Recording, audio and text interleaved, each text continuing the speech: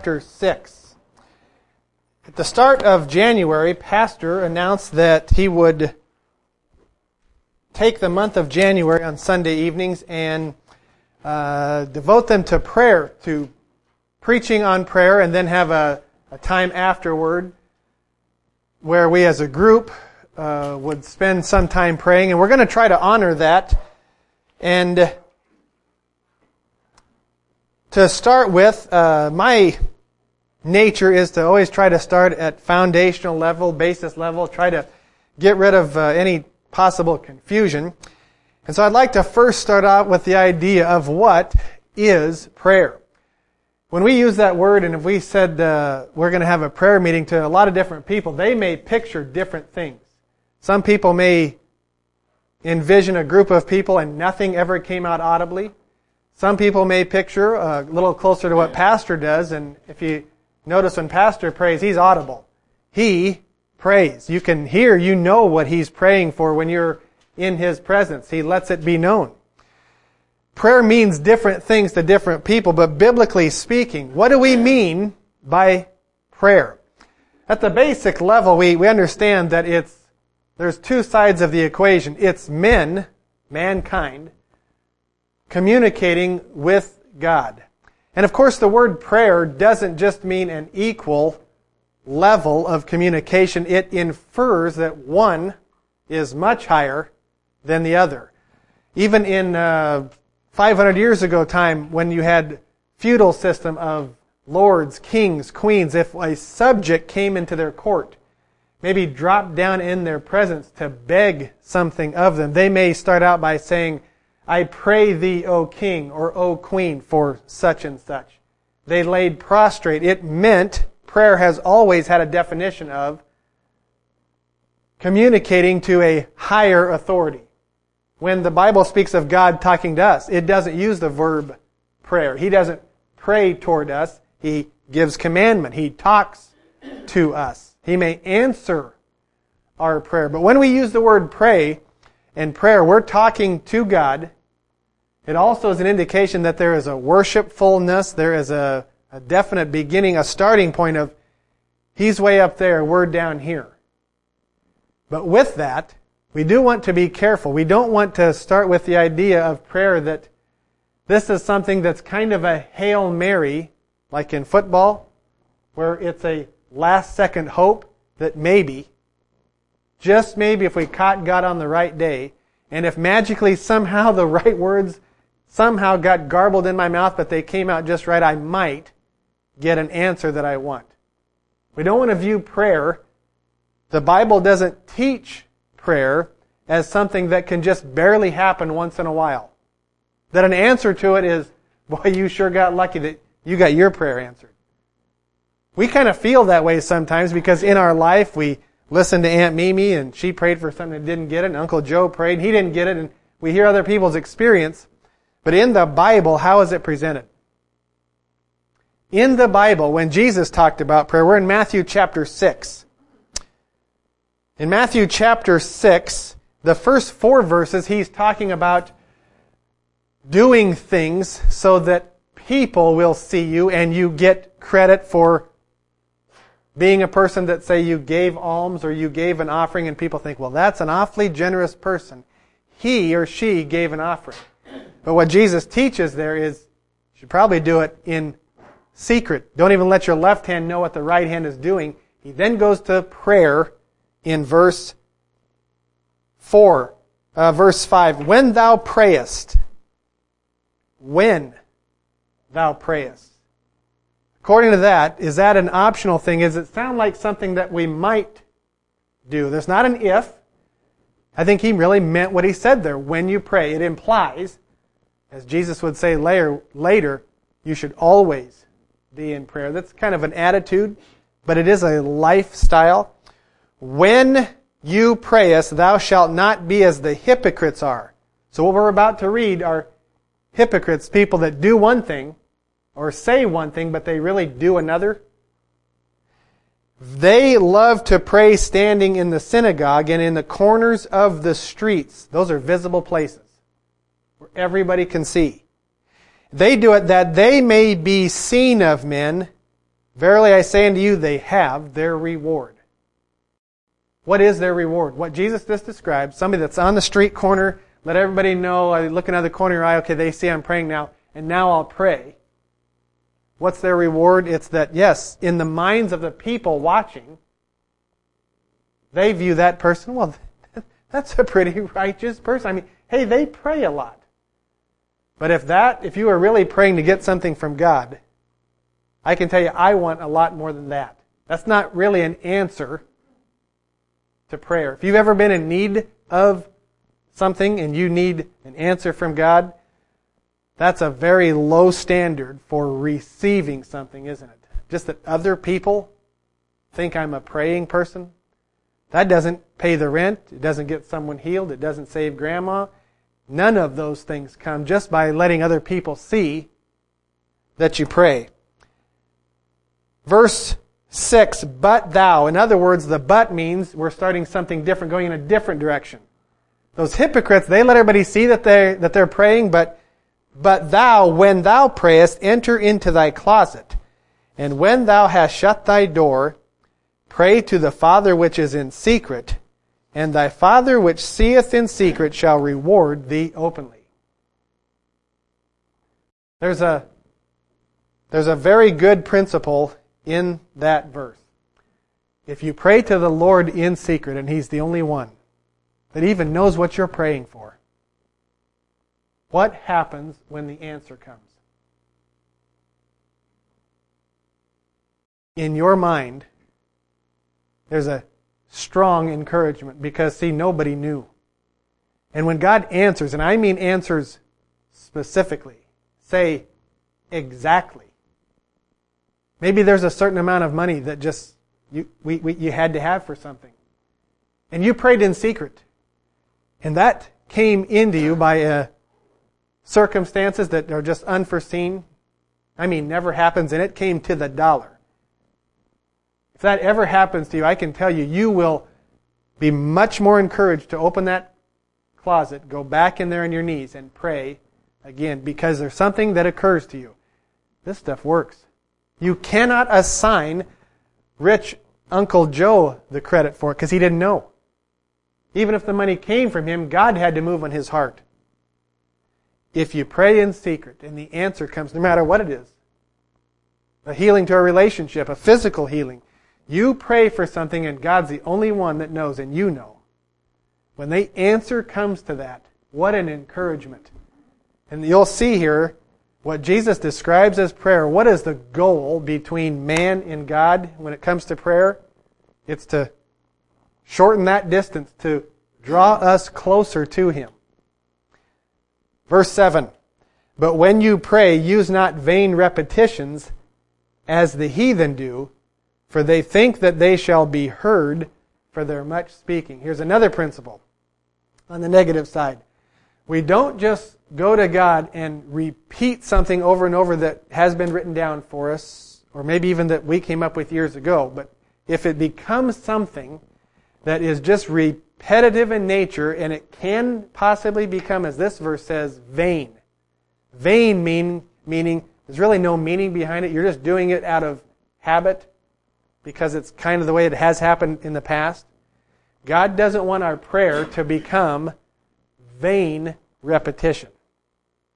He even linked that the heathen do that. They think that if we say it 28 times, right about at the end of 28, right when you start 29, somehow God's ears magically open and He hears it. And the Bible doesn't support that. The Bible does not teach that just saying it a certain number of times gets God's attention. I'm not saying that you can't pray over and over. I'm not saying that at all. He's specifically talking here that vain repetitions, stay away from that. It shows that your heart, you're not really talking to the Father like you would to your friend, your spouse, your parent.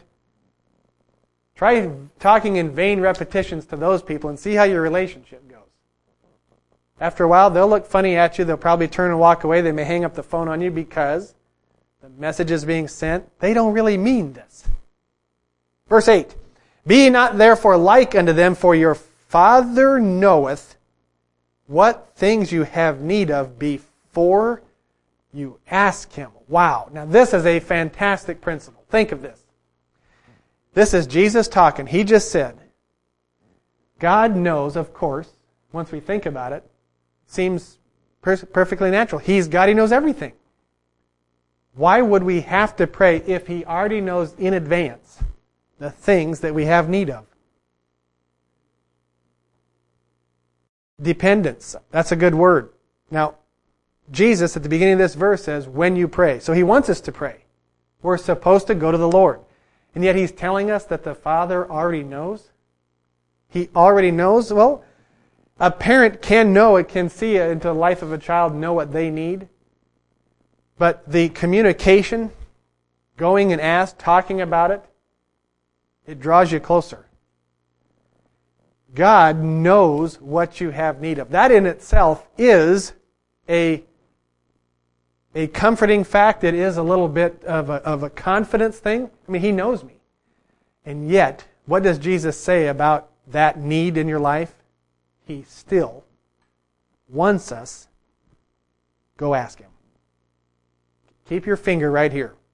Go back to 1 Kings in your Old Testament. 1 Kings chapter 3. After Genesis, Exodus, Numbers, Leviticus, Deuteronomy, all those, you have Joshua, then you get the Samuels. The Kings, 1 Kings chapter 3, page 461 in my Bible. 1 Kings chapter 3, and this is the story of David's son, Solomon. David was Israel's best king. He is widely thought of as their best. His son Solomon took over, and he must have been a little bit at a younger age. 1 Kings chapter 3, verse 3, Solomon loved the Lord, walking in the statutes of David his father. Only he sacrificed and burnt incense in high places. Wasn't supposed to do that. And the king went to Gibeon to sacrifice there, for that was a great high place. 1,000 burnt offerings did Solomon offer upon the altar. In Gibeon, the Lord appeared to Solomon in a dream by night and said, ask what I shall give thee. Now there's nothing preceding this where you read, where the Bible records that Solomon was wondering, I've got these big needs, but I'm just kind of scared to go talk to God. There's no indication that Solomon had some need and that that he was reluctant to go to God. This is just out of the blue.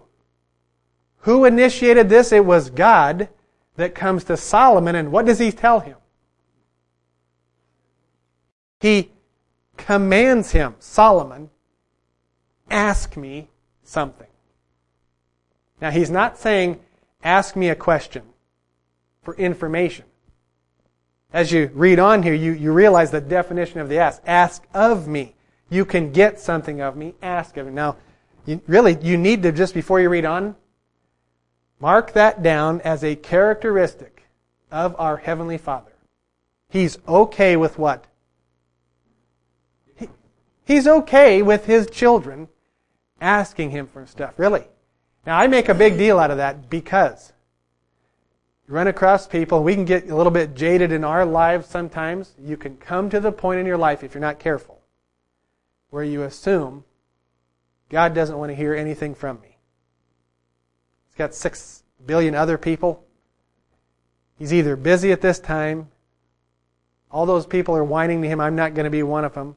You can get in your head that God doesn't want to hear from you. And it's a lie. You never want to work under false assumptions. The correct assumption is God does want to hear from you. And it's okay if it's in the form of, Lord, I really need something. Perfectly fine. He comes to Solomon and says, ask of me something. Verse 6, Solomon said, Thou hast showed unto thy servant David my father great mercy, according as he walked before thee in truth and in righteousness, and in uprightness of heart with thee.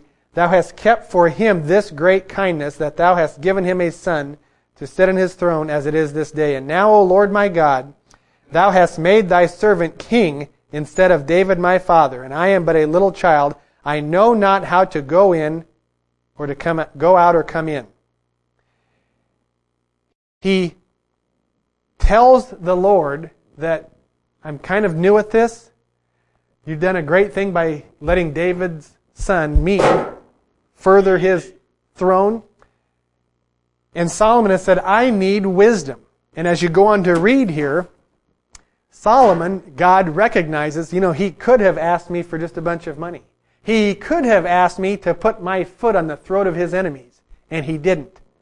And it tells us, verse 11, God said unto him, because thou hast asked this thing, and hast not asked for thyself long life, neither asked riches for thyself, nor hast asked the life of thine enemies, but hast asked for thyself understanding to discern judgment. Behold, I have done according to thy words. Lo, I have given thee a wise and understanding heart. So God answers his prayer. He gives him wisdom. Keep reading verse 12. So that there was none like thee before thee, neither after thee shall any arise like unto thee. And I have also given thee that thou which hast not asked, both riches and honor, so that there shall not be any among the kings like unto thee in thy days. I do like that story because you do learn something about the character, the nature of our Father. You guys are probably all thinking of the nature maybe of your earthly father. It makes a difference, doesn't it? They're all different. People are different. Some of you maybe had a generous father. Some, shall we say, not so generous. Some a little stingy. Some who wasn't crazy about being asked for something. I could just have such a clear memory in childhood. One of my best friends growing up, if he asked for 50 cents, for a quarter, his father invariably, all of us knew what was coming out of his mouth. You asking for my beer money and my cigarette money. He would go down the long list of things he had to buy, and he was telling his son, he may not have meant to communicate this, but he was telling him, you're not as important at those things that I need to buy. I, as a joke with my kids, will sometimes pull that out on them, but it was very real to my friend. It was communicated to him that all these things come before him. When we go and ask the Father, you'll never hear him say something quite like that anyway. His nature, the nature of our Heavenly Father, is He wants to be asked. Let's go back to Matthew 6.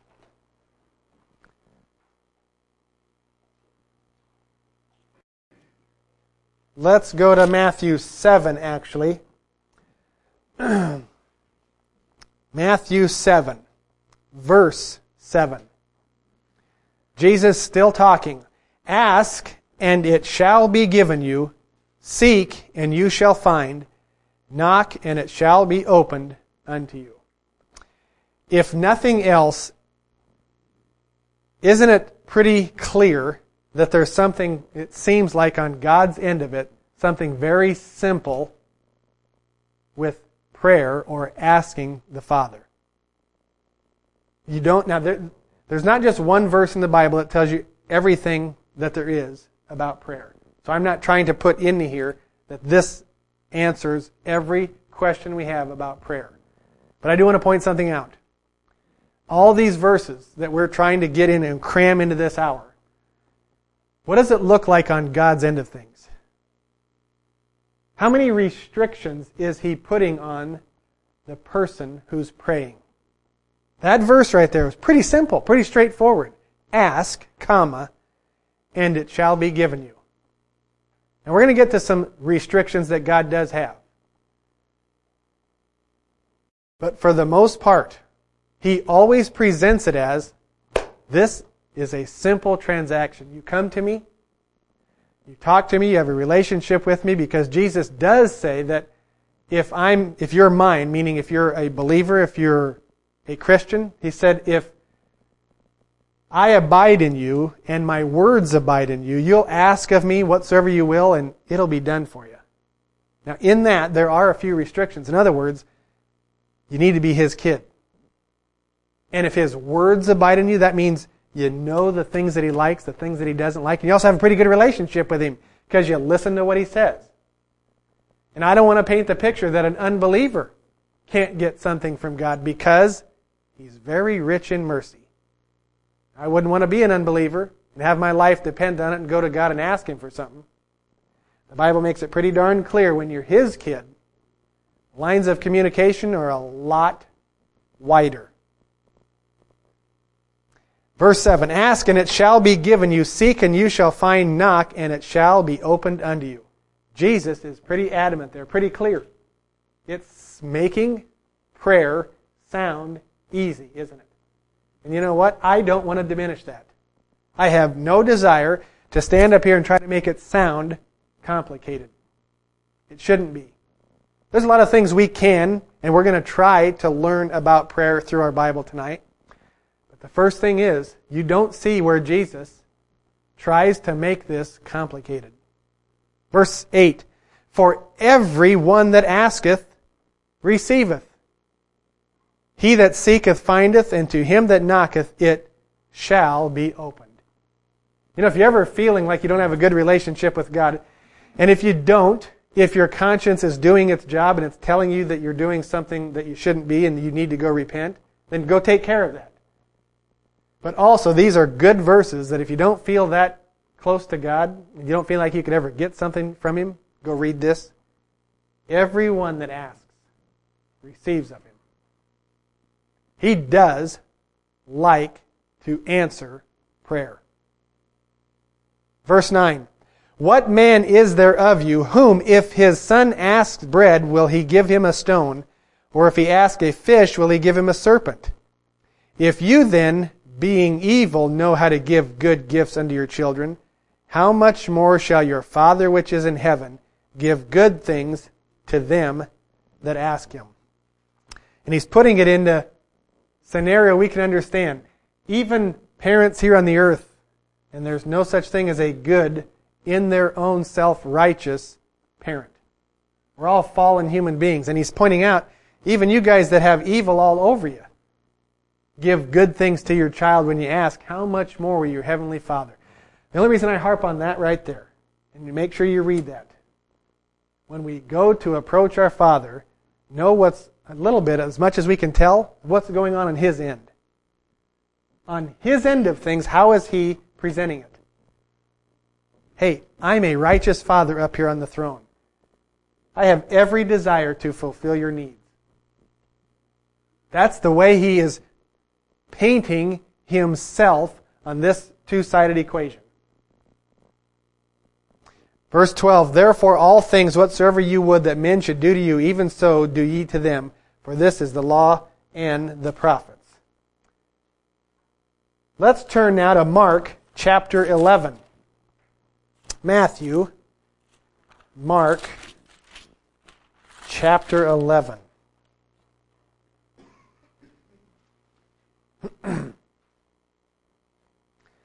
Mark chapter 11, and you know where we're going here, verse 22.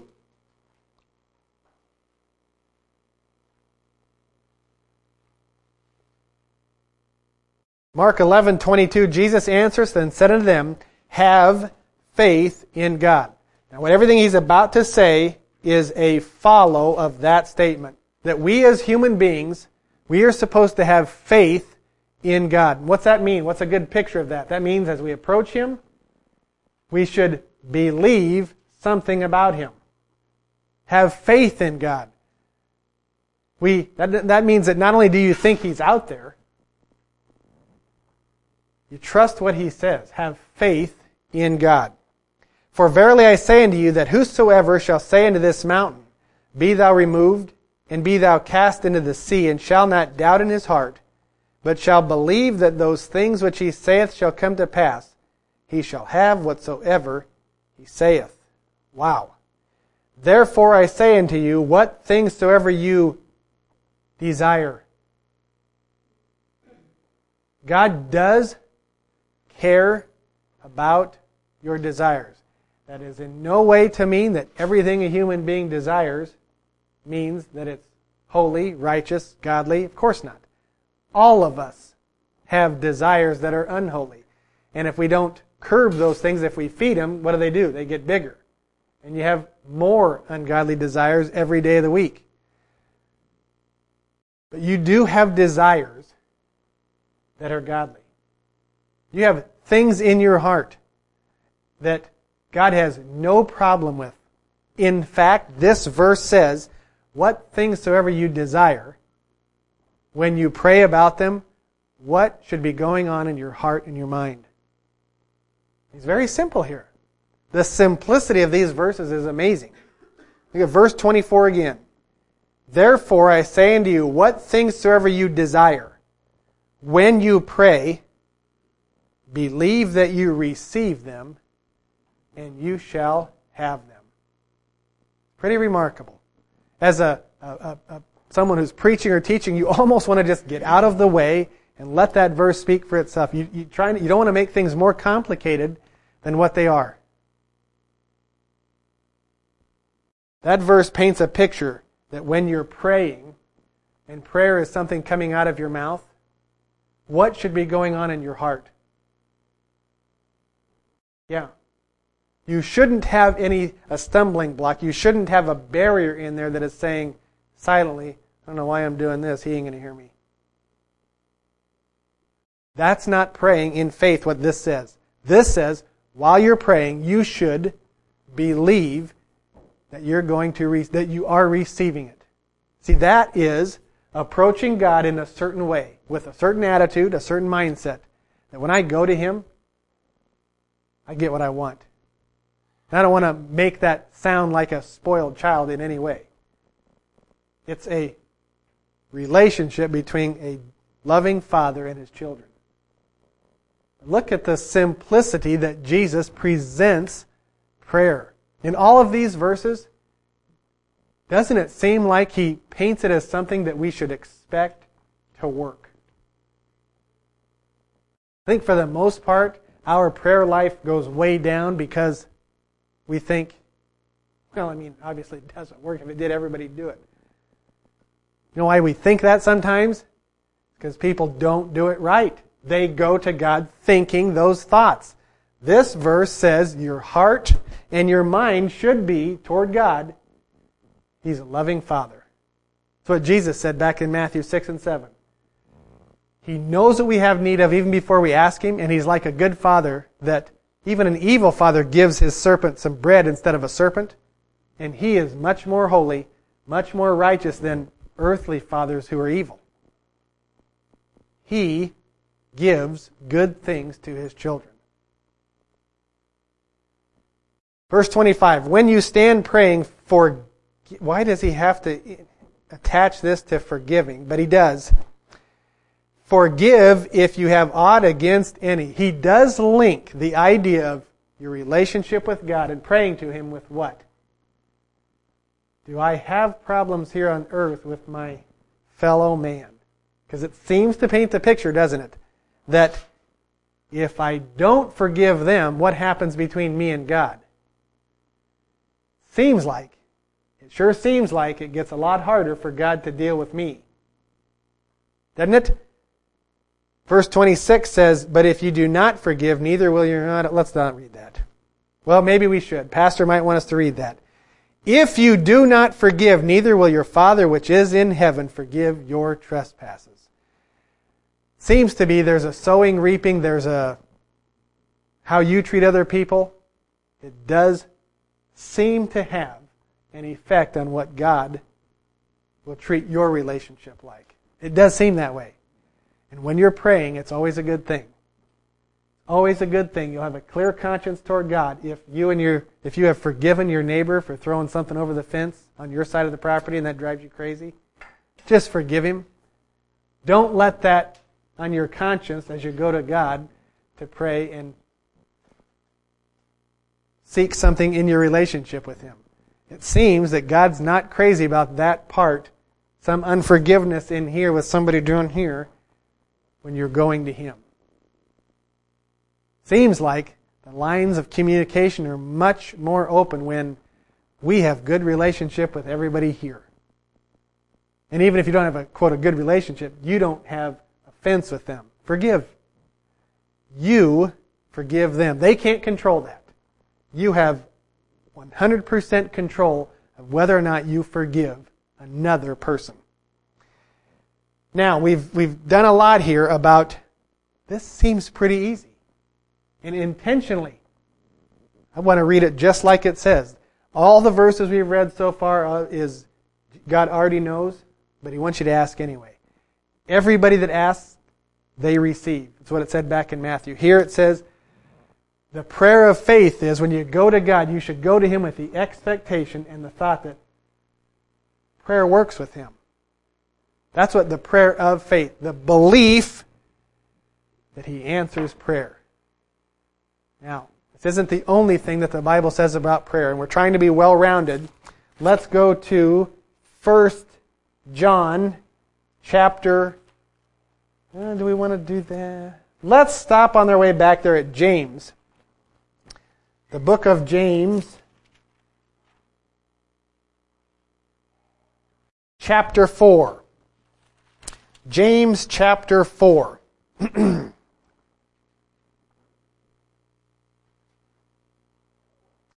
James chapter 4 and verse 2. James is a small little book, about fifth book from the end. James chapter 4 verse 2. Ye lust and have not. Ye kill and desire to have and cannot obtain.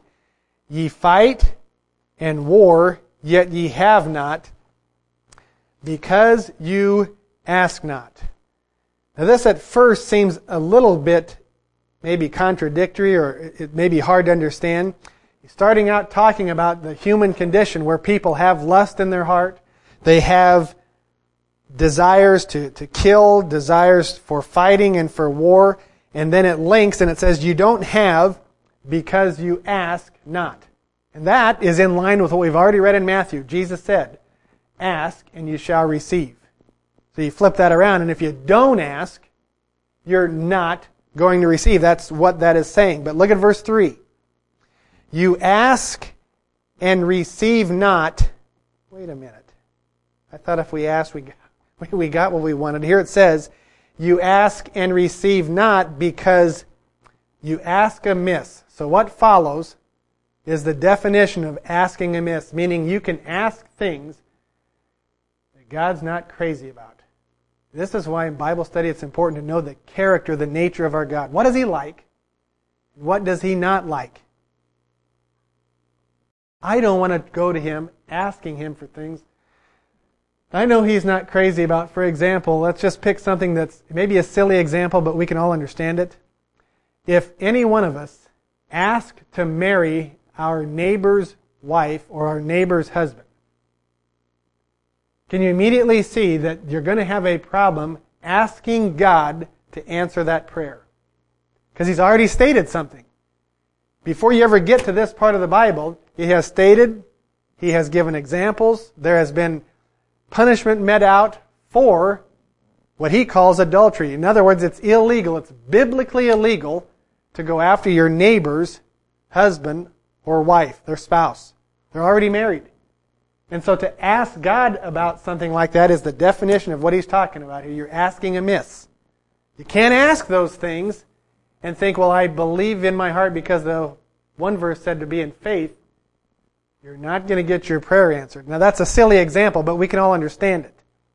When we ask God in prayer, make sure of something. Go to your Bible and make sure God is just dandy with it. This is also why we do need to have good understanding of our God.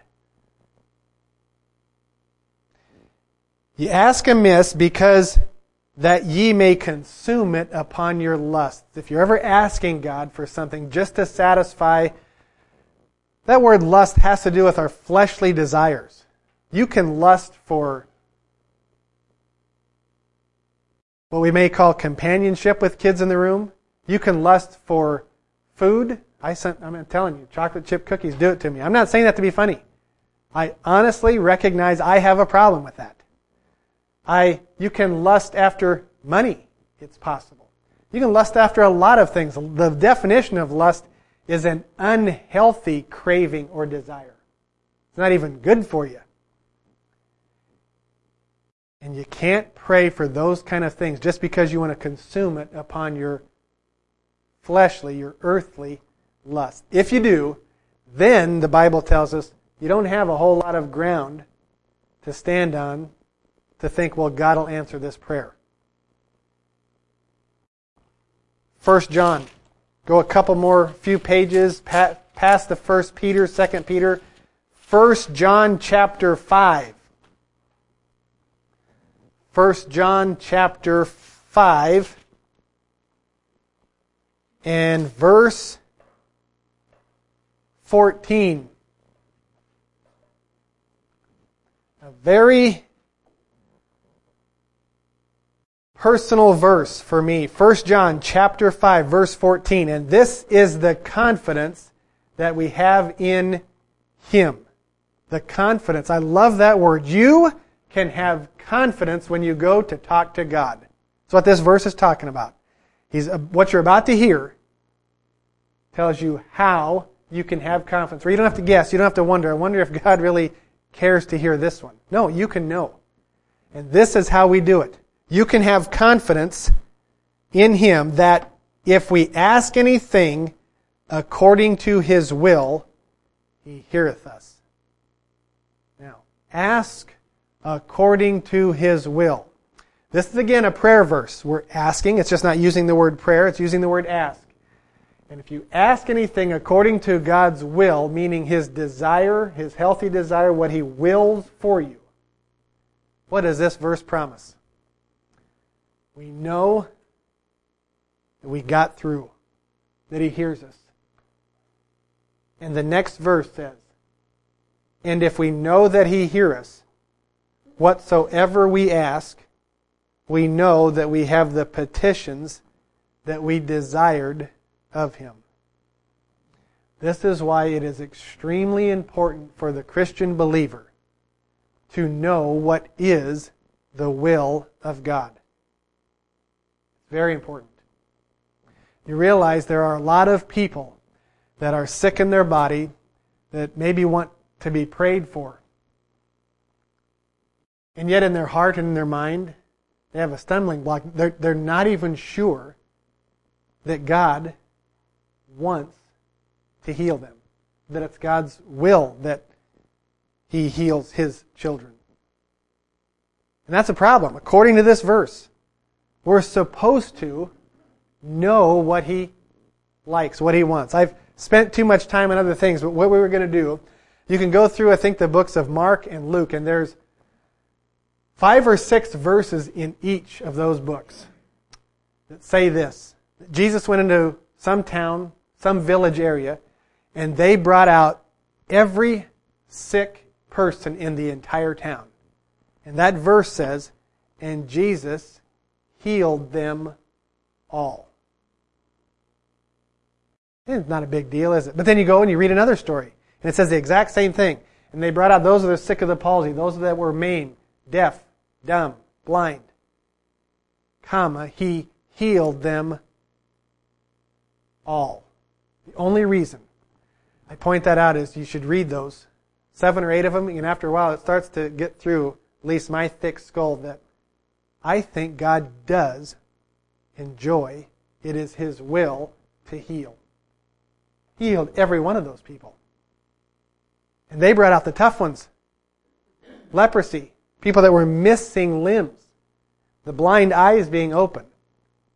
He healed them all. And if for no other reason, it's good to read that stuff over and over to get a baseline, a foundation in my heart. God heals. And He heals all the time. It's His will. That's not praying in faith, what this says. This says, while you're praying, you should believe that that you are receiving it. See, that is approaching God in a certain way, with a certain attitude, a certain mindset. That when I go to Him, I get what I want. And I don't want to make that sound like a spoiled child in any way. It's a relationship between a loving Father and His children. Look at the simplicity that Jesus presents prayer. In all of these verses, doesn't it seem like He paints it as something that we should expect to work? I think for the most part, our prayer life goes way down because we think, well, I mean, obviously it doesn't work. If it did, everybody'd do it. You know why we think that sometimes?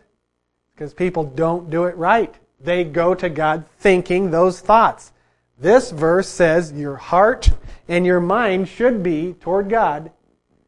He's a loving Father. That's what Jesus said back in Matthew 6 and 7. He knows what we have need of even before we ask Him, and He's like a good father that even an evil father gives his serpent some bread instead of a serpent. And He is much more holy, much more righteous than earthly fathers who are evil. He gives good things to His children. Verse 25, when you stand praying for... Why does he have to attach this to forgiving? But he does. Forgive if you have aught against any. He does link the idea of your relationship with God and praying to Him with what? Do I have problems here on earth with my fellow man? Because it seems to paint the picture, doesn't it? That if I don't forgive them, what happens between me and God? It sure seems like it gets a lot harder for God to deal with me. Doesn't it? Verse 26 says, but if you do not forgive, neither will your... Let's not read that. Well, maybe we should. Pastor might want us to read that. If you do not forgive, neither will your Father which is in heaven forgive your trespasses. Seems to be there's a sowing, reaping, there's a how you treat other people. It does seem to have an effect on what God will treat your relationship like. It does seem that way. And when you're praying, it's always a good thing. Always a good thing. You'll have a clear conscience toward God if you have forgiven your neighbor for throwing something over the fence on your side of the property and that drives you crazy. Just forgive him. Don't let that on your conscience as you go to God to pray and seek something in your relationship with Him. It seems that God's not crazy about that part, some unforgiveness in here with somebody doing here when you're going to Him. Seems like the lines of communication are much more open when we have good relationship with everybody here. And even if you don't have a, quote, a good relationship, you don't have offense with them. Forgive. You forgive them. They can't control that. You have 100% control of whether or not you forgive another person. Now, we've done a lot here about this seems pretty easy. And intentionally, I want to read it just like it says. All the verses we've read so far is God already knows, but He wants you to ask anyway. Everybody that asks, they receive. That's what it said back in Matthew. Here it says, the prayer of faith is when you go to God, you should go to Him with the expectation and the thought that prayer works with Him. That's what the prayer of faith, the belief that He answers prayer. Now, this isn't the only thing that the Bible says about prayer, and we're trying to be well-rounded. Let's go to 1 John chapter... do we want to do that? Let's stop on our way back there at James. The book of James, chapter 4. James chapter 4.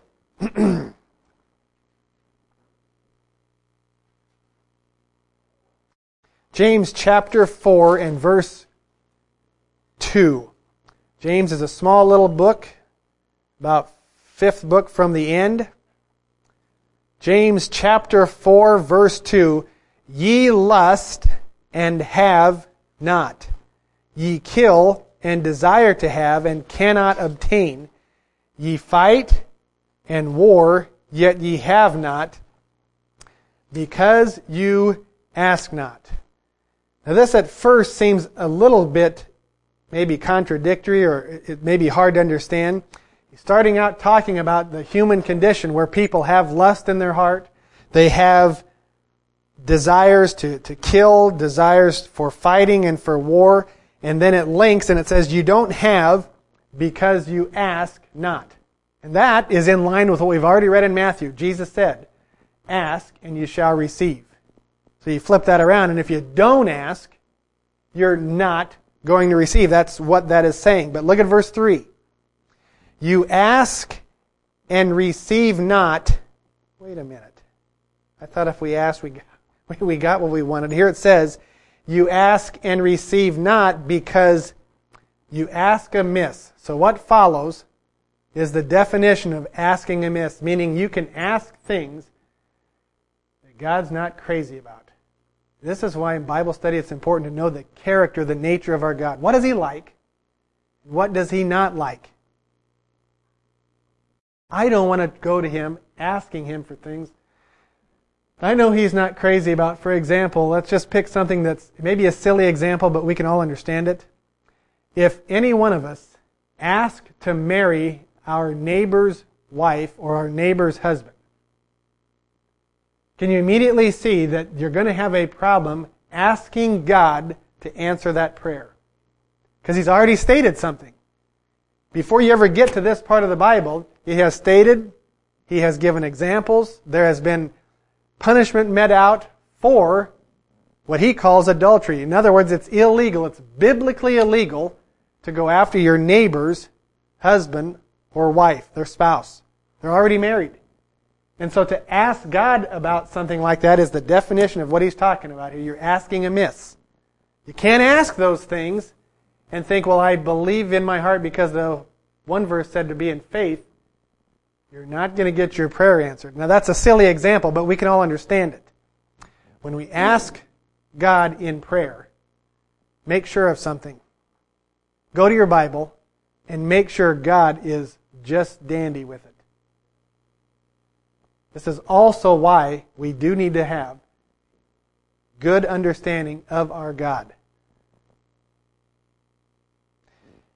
You ask amiss because that ye may consume it upon your lusts. If you're ever asking God for something just to satisfy, that word lust has to do with our fleshly desires.